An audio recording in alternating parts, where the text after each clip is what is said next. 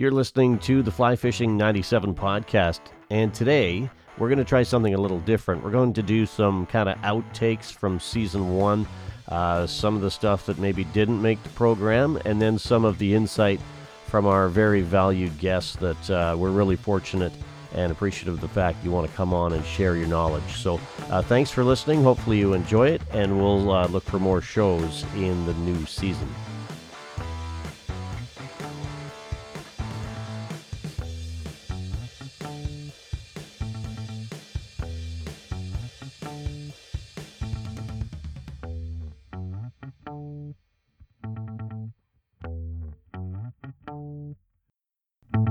Welcome to the Fly Fishing 97 podcast, a look behind the scenes of the fly fishing world, featuring insight from guides and gear reps, conversation with resort managers, thoughts on entomology, discussions on fly patterns and destinations, and plenty of fish stories.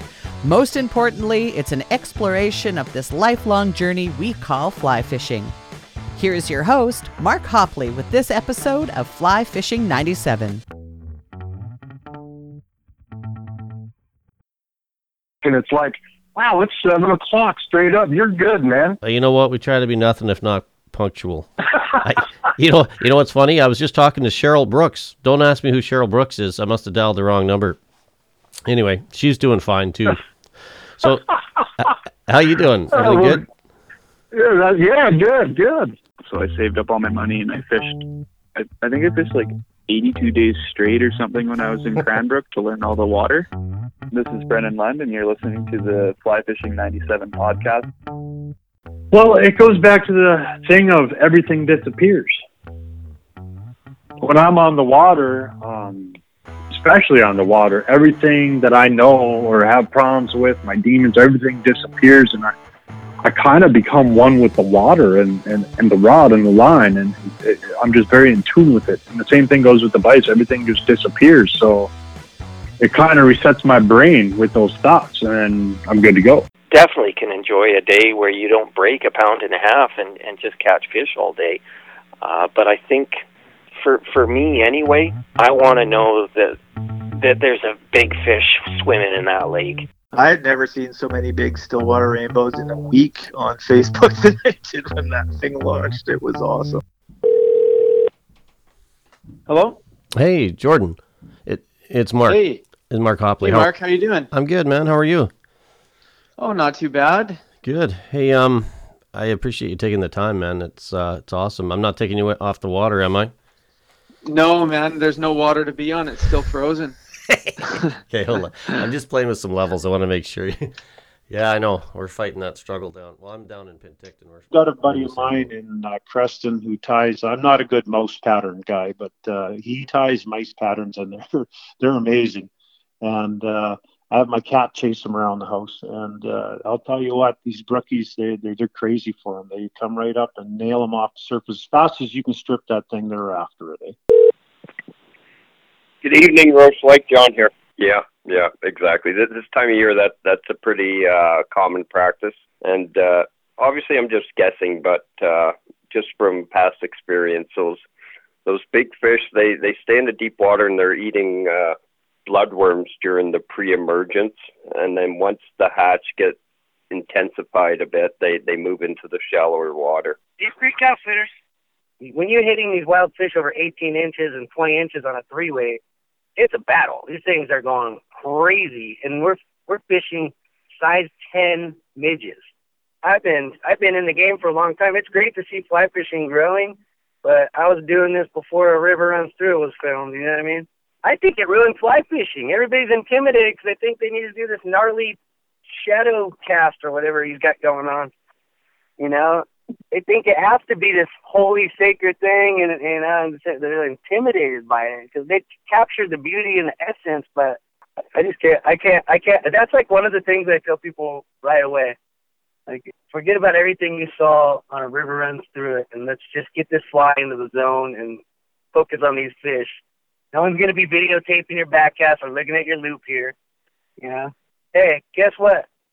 My buddy always tells me, floppy cast catch fish too, and that's true. I never had a trout come out of the net and tell me my cast was terrible. Well, it was tough because breaking into the fly reel market is tough enough as it is, but then here I am with this new brand, this new company, competing against brands that are worldwide, some that have been around for, almost 100 years. And it's pretty hard to trust a new company like that.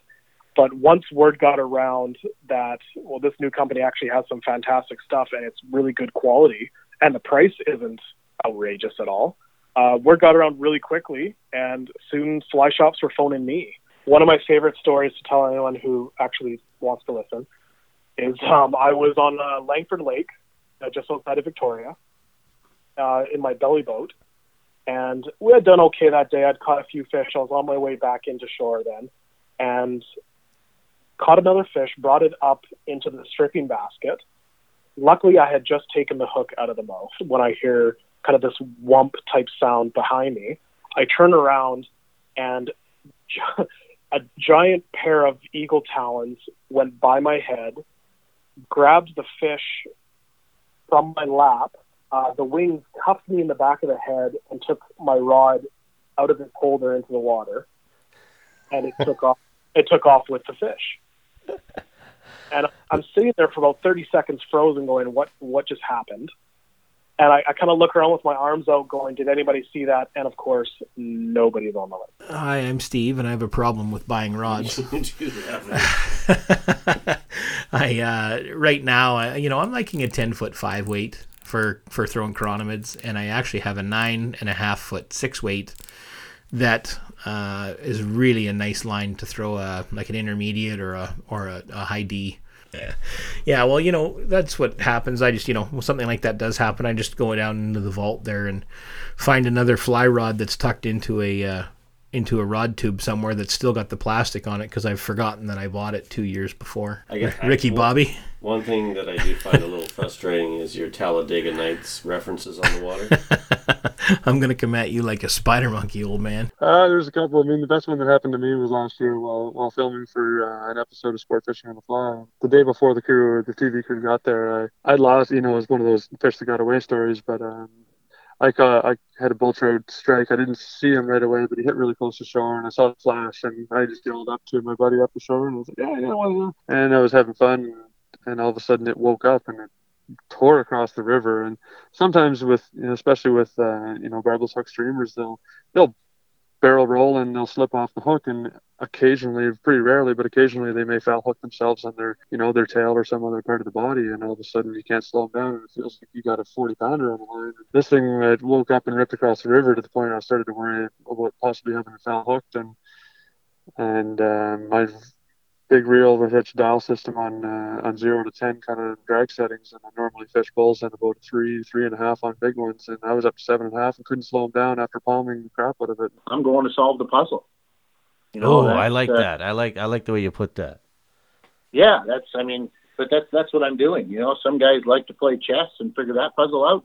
I go fishing and try to figure that one out. It's to each their own, but every day I go fishing, it's a challenge, and it keeps me on my toes, and it keeps me thinking. And those waters they have there are so heavily, they're hit hard. Let's put it that way. We have all these lakes, and the fish maybe don't see as many patterns. But my personal theory, and you chime in on this, but I think that if you take a body of water that gets hit and hit and hit and hit, and people develop patterns that work, those patterns are going to slay them over here.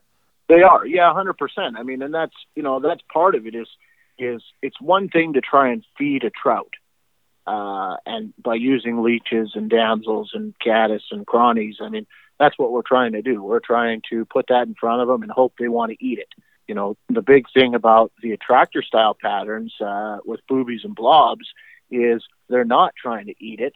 You're pissing them off, and that's a natural instinct that they have. So you're preying on their natural instinct of being a predator. As you're going to probably find out, do I sound echoey in this room? A little bit, but it's not terrible. Okay, I might be able to go somewhere else where I sound a little less echoey. I'm actually having problems with my mic for some reason. 1 second here. Okay. Yeah, is this a little bit better? Yeah, that sounds good, man. like I said, I was given an absolute education at Tarponville because what I got to do was make a lot of mistakes. Right. Because we were jumping tarpon every day. And I think I was down there for about 5.5 weeks and was just determined to kind of learn as much as I could and really try to put the pieces together, whether it was tying EP fiber flies for the first time or, learning how to double haul. I mean, when I showed up there, I was a trout guy. I had never double hauled before. I didn't need to. I could cast across most rivers that I fished. So it was just a totally different set of skills. It's just a learning curve for me because I'm always trying to find the value. You know what I mean? Not necessarily the most expensive, not the cheapest, but give me something that's going to be a pleasurable experience. Give me something that's going to give me a nice bang for my buck. Zach, yeah. That sounds like that's your mantra. Yeah, that is. That's what I've been trying to get across to people, and I tell them, look, I love those really expensive glasses too, but I don't care who you are, it's going to sting you when you scratch them and break them. It's called life. You're right, and you know what? It's I had a conversation with a fly fishing guide last week about this. Sometimes you just got to say yes and put your head down and just do it. Just do it, man. And the other thing too, I learned. If it's uncomfortable, you're probably doing the right thing. You mean by just get outside your comfort zone? Just get outside yourself. Exactly. If it's uncomfortable, because I've been in sales my whole life. Every time I go to a show, I get these butterflies. And, and picking that first guy, saying, hey, you want to see something pretty cool? That first guy, when the show opens, is the hardest guy you're going to pitch all day. But it's the most important one because that's what gets your motor going. I like to know kind of like how you got into guiding, kind of where your passion comes from, kind of relive the past, kind of how you got to where you're at. And okay. Yeah, for me, I like to go pretty deep on this show. The whole idea is to kind of get behind the stories. You know what I mean? Like fly fishing, we all, as anglers, we've all got stories, and I find guides usually have some pretty interesting ones. So. Oh yeah. I got a few. Yeah, I bet you do. So hey, the other thing, like I might ask you, do you tie yourself? Yeah, I do fly tying.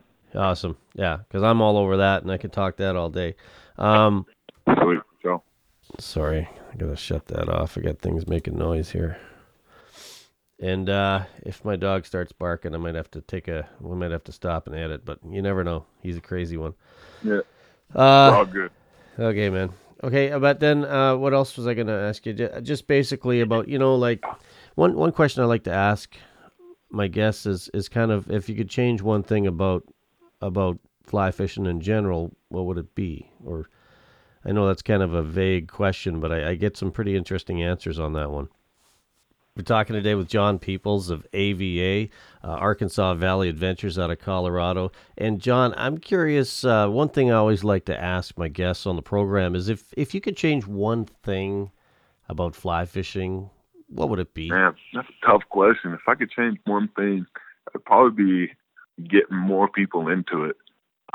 It's just one of those sports where when you are there and you know what you're doing, it's a challenge like no one else's business. You got to figure out what flies are hatching, what bugs, what insects are moving around in the water.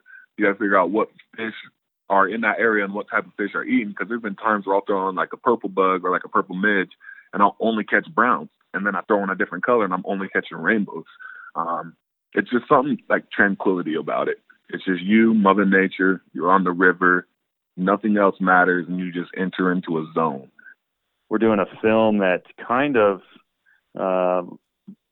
talks about and delves into what we've talked about of, bridging or bringing fly fishing kind of out of the country club attitude and more into the light of, action sports and the outdoor world, and kind of taking our sport of fly fishing and shedding some light on it as if it were, it belongs more in the outdoor world or the action sports world. Same, mountain biking or rock. it's a logical extension of all those activities, and that's what the film is about. And then the final night of the film, we've done over the summer, we've done what we call Mondo campouts, simple as that, and it's an open invitation to anybody who wants to come, and we're gonna have a big bonfire, and then the next day we're all gonna go fishing together. Yeah, I always think it's nice to have those home waters, but I mean, I'm not somebody that travels obviously as much as you do. It sounds like you do it all the time, which is pretty cool because you're always seeing new water, and I'm sure you probably learn a lot hitting these new places. Yeah, like I said, every person I go and I fish with, it doesn't matter what the fishery is. I fished with a guy in Thailand for these tiny little Asian mahseer, and they literally looked like 10-inch carp. And I just remember how stealthy that guy, how stealthy we needed to be to catch those fish. And, we were standing like 6 feet off the bank of the water trying to make our cast into these pools. And you take the methods that you learn there and you bring them back to a trout stream in New Jersey. And it's really cool just picking up little tactics everywhere we go, and overall will make you a better angler. Tell me a little bit about how Fly Lords all started. Well, it started in my college dorm room in Suwanee, Tennessee, about 6 years ago. So it was freshman year of college. And it just started as a passion for fly fishing and a passion for fly fishing content. And it started right when Instagram was getting big, and we became the first platform to share solely fly fishing stories, kind of like a publication in the Instagram and social media space. When I was in grade 9, and I finished my high school in Campbell River, where I discovered salmon fishing. And I missed quite a bit of school in grade 10 and 11 and 12 due to salmon runs. So I enjoyed the years that I spent in Campbell River immensely. It doesn't get much better than that, especially this time of year when the trout are strapping on the feed bags heading into winter. They'll search out those big items. Yeah, they're looking for big meals. They're counting their calories, that's for sure. And it's a good time of year to get out. I always like the fall. The water's cooled off. The fish are well fed, and now with the colder water holding more oxygen, they're full of vinegar. Ended up deciding to go on a little bit of a journey, and so I went down to Patagonia. I was in Argentina for about a month in Buenos Aires. I was studying Spanish for about 20 hours a week. I didn't know any Spanish, so I wanted to try to brush up on that before I was going to go out to Patagonia for a number of months. So after about a month of studying Spanish and hanging around Buenos Aires, I took a 27-hour bus ride to Bariloche. Yes, I would describe being in that kind of Patagonia region. I wouldn't describe Mendoza as Patagonia, but yeah, definitely all that region is being like 100 or 150 years ago, across the western U.S. The roads, unbelievably bad roads. So yeah, actually one of the worst parts of the road was actually that drive from Mendoza south down to San Martin de los Andes. There was, down Route 40. The first part of the day, we were driving down this road, and it was a brand new, beautiful paved road. And we're coming down this road, and there's no cars on this road in the middle of nowhere. And we actually, came upon the sign, and we didn't have the best Spanish, but it said the road was closed. And we're like, the road can't be closed. That doesn't make any sense. This road's way too nice. And so it was like, road's closed 25 miles ahead. And we're like, well, we could tell people have been kind of going around the sign. So we weren't sure whether the sign was just kind of not accurate or what. So we ended up saying, well, let's go for it. So we went for it, and we, sure enough, we go 25 miles down this beautiful, beautiful road, and then it just dead ends in the middle of nowhere. And so we had to go all the way back. And of course, one of the things when you're driving in these remote places is gas. And you're hoping you have enough gas to make from town to town. You really have to fill up with gas in every town that you're in. So we were like, wow, we're going to kind of be stretching our gas here. We just wasted, 50 miles worth of gas. So we had to go all the way back. And then there was a little side turnoff onto a tiny little gravel road. I'm like, oh, I guess this is the way. So we went down this, washboard gravel road for hours. And that's kind of the story of Patagonia, is just washboard roads for hours and days on end. But actually, later on that day, we kept seeing all these cars that were covered in mud. And we're like, why are these cars so muddy? And we got down to a section of road that had completely washed out in a flash flood. And it was kind of funny because you pull up and there's a big bulldozer there. It's ready to fix the road. But the guy was in the cab of his truck taking a siesta. And meanwhile, there was about 20 cars waiting to go around this mud puddle. But we had seen these smaller cars and guys on motorcycles that had gone through this mud puddle. So we kind of was like, well, we can go. Let's go for it. I think we can get through. And so we powered through this mud puddle that was, a couple hundred yards long, and you couldn't tell how deep it was. And so we just went for it. Thankfully, it all worked out. We're chatting today with Ivo Belanov of smartangling.com. Ivo, if you were, geez, I just lost my train of thought. I'll edit that out. I was just curious about, what the heck was I going to ask you? Son of a gun. I had it and I lost it. Damn it. What I was going to ask you is like a typical year for you. How does your year lay out? Are you picking these tournaments way in advance, like you already know what you're doing next year type thing? It depends on the tournament. Things like the World Championship, Commonwealth Championships, we would the Canadian national teams would be selected at least a year in advance. Sometimes more than that. Because if you're going to be serious about one of these, it does take a year of preparation. Being that you've been around this world of competitive fly fishing, Commonwealth Championships, World Fly Fishing Championships, there must have been a lot of different people that you've learned from. Who's the biggest influence that you've had in your fly fishing? Yeah, I mentioned 3 names for lakes. Years ago, probably 10 years ago, somebody brought to Canada for some classes a guy from the UK named John Horsey. And John is one of the very, very best lake fishermen in the world, hands down. Having the opportunity, I took one of those classes. It was sort of a 2-day thing going over different techniques in the so-called lock style, which is fishing from a drifting boat. That's what we do in competitions. A lot of what I build on, the fundamentals are still from those 2 days. So many years after that, of course, I've learned different things. I've made mistakes or relearned things, looked at different, styles and so on. But when I look back, the fundamentals of what I learned are still what, I learned from John Horsey back then. So it certainly left a mark on my fishing. Check 1 2 1 2. For calling Stroud Water Research Center in Avondale, Pennsylvania. One moment, please. Stroud Center, this is Scott. Hey, Scott, it's Mark from Fly Fishing 97. Hey, Mark. How are you? I'm doing great. Sure. So I'll start with our research program. We've, again, been doing research here in Pennsylvania and around the world since 1967. And so over our history, we've assembled a really top-notch, world-class scientific team. And so we have a number of different PhD-level scientists who are leading different efforts on freshwater research, both here in Pennsylvania, in our Northeast region, and around the world. So I'll tell you a little summary of those research programs.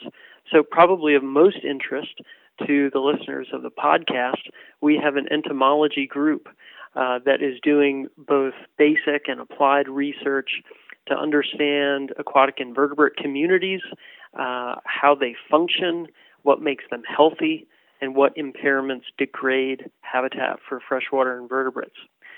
So that's kind of our longest running program here at Stroud. Hello? You there? Hey, Colton. It's Mark. How are you? I'm good, man. How are you? Pretty good. Yeah? You going fishing today? Oh, I'm going fishing later today. Let it warm up a little bit, see if I can chase some bass or pass around. Ooh, I started kind of young in the industry, which was good for me. I started working for a fly shop out of Boise, Idaho, Boise Anglers, and commercially tied flies for them at the age of 14 until I graduated high school. And so I kind of, when I was probably supposed to be doing more homework and stuff like that, like my parents wanted me to, I kind of was applying to fly shops and that over there on the Henry's Fork, and happened to get a job with Henry's Fork Anglers, and was pretty lucky for that. So yeah, I got lucky. I mean, I still know people that don't really know what they want to do, but I feel like I got lucky enough to know what I wanted to do, and it's been a good ride for me. I love it. Started tying at 10, so I got my first fly rod when I was 8, and started tying, nearly after that. Definitely kind of your millennial type thing. I taught everything I know about like casting and tying is all off YouTube. So I'm going to ask you kind of an odd question, but can you kind of describe in your mind a perfect day guiding for you on the Snake or Teton, wherever you're fishing? How does it look? Perfect day. Perfect day guiding. I meet my clients at 8:15.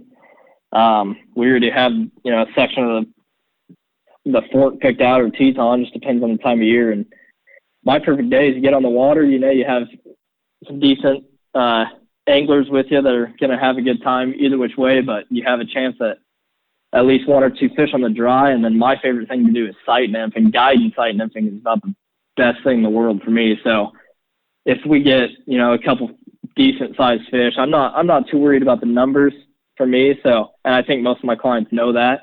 I kind of like to find those bigger fish that fill the net, and being able to sight nymph some of those fish on undercut bank or that are just sitting under a branch and you're coming up behind them. That's my perfect day right there. Just sight nymphing, and maybe a couple on the dry, obviously, if you can, but that's not always the case. Sight nymphing seems to take the big ones home most of the time. So, absolutely love that. And I think if I was going to pick anything to fish every day and guide every day with, it'd be sight nymphing and get off the river, whenever the sun goes down or the clients are done, and then pretty happy day right there. So then by lifting up their rod, they pulled their fly instantly, anywhere from 9 to 12 feet away from the fish in a split second. So that fish is gone. You're not going to get a second chance at him. But in this case, just ignoring that, what will happen is eventually that fish will go behind it and maybe try to suck a few times. And when he realizes that he can't do it, he'll accelerate and swim onto it and then bite it. That was what our coach was trying to teach us in Scotland, was the fact that if you ignore those little bumps, eventually the fish is going to get in its mouth. But one of the common mistakes that people do is they just sort of write it off as the tail is too long on their pattern. They'll cut the tail shorter thinking they're going to hook up. But in reality, what happens a lot of times is by changing or altering the pattern, maybe that long tail is part of the attraction to the fish, why it came, and it actually took your fly in the first place. But now you've altered it, and even beyond not catching more fish, you might get less strikes because they're not as attractive to the movement of it in the water. So ideally, if you're noticing something like that that's going on, where you're getting those bumps and you think that your tail is too long, you're better off to either slow down your retrieve, ignore it, or else alter your retrieve. One thing that I compare it to is if you've ever fished in a boat with 2 rods, which you're allowed to do in British Columbia and I'm sure everywhere else in Canada, but quite often someone will be on a motor and they'll have a rod in their hand and they'll have the other rod in a rod holder. You ask people, and I'll ask it at my clinics, and typically 90% of them will say the same thing. I'll ask which rod catches more fish. They'll say the one in the rod holder. The reason why is the fish that have been sucking and bumping it get a chance to bite it before you can put your other rod down, reach over and grab it. So that maybe 3 or 4 seconds it takes you to put your rod in your hand down and grab the other one and pull it out of the holder, the fish is finally locked into it. So it's a good example showing that's an example of what happens if you ignore and you give it that extra 3 or 4 seconds. Eventually they'll accelerate on it and they'll lock onto it. That's so true. And you know what? I've never heard it put that way. Because the second you put your rod down to grab a sandwich or whatever, that's when your rod goes off, isn't it? And you're right. Exactly. Huh. Yeah, so it really depends on a lot of things. In regions where there's high effort, like the Kamloops region, we don't see a lot of fish past age of 3 or 4. And that's typically about as old as the fish will get in a small lake if it's a reproductive animal. But in some of the lakes in the Caribou, for example, where fishing effort is much lower, some of our sterile fish, they'll see fish that are 7 or 8 years old, rainbow trout. Wow. I would imagine that's also when you're starting to talk about some bigger fish. No, absolutely, and it's also very strain dependent. Like one of the downsides of our Blackwater strain is that they tend to show relatively early maturation, and so the fish are dropping out of the fishery anywhere from 2 to 3 years of age. Where some of the other stocks, they can have a later maturity, anywhere from 4 to 6 years of age, which certainly has its advantages. Yeah, I think in the literature I've read and studies that my staff have completed on catch-release angling in lakes in particular, the driving factor for mortality really is temperature. So when water temperature, in lakes we find over about 13 degrees, you start to see increased mortality. And that's not to say that all the fish are dying, but it's kind of the tipping point where you see fewer fish survive. I think mortality is a bit higher in some of the small lakes with catch-and-release fishing than it is in rivers where the water's cold, it's highly oxygenated. So I think for example, some of the sealed fisheries, they see extremely low catch-and-release mortality, but we do see in lake fisheries that mortality can be higher and due to temperature. Yeah, certainly bleeding when a fish is hooked is not good for a fish, but I think if you take good practices, like if the fish swallowed a hook, for example, not to try and get it out, just try to cut it off as close as you can to the hook and minimize your handling. Those are kind of the best things you can do to release fish appropriately. Thanks for listening to the best of the Fly Fishing 97 podcast, Season 1. If you know somebody that would like to come on the program, please don't hesitate to reach out. Details at the end of the show. Look forward to more guests in the future. And most importantly, thanks so much for tuning in. Your feedback matters. Let us know if there's a person or topic you would like to hear on the show. Email us at mark@flyfishing97.com. Until next time, tight lines, and we'll see you on the water.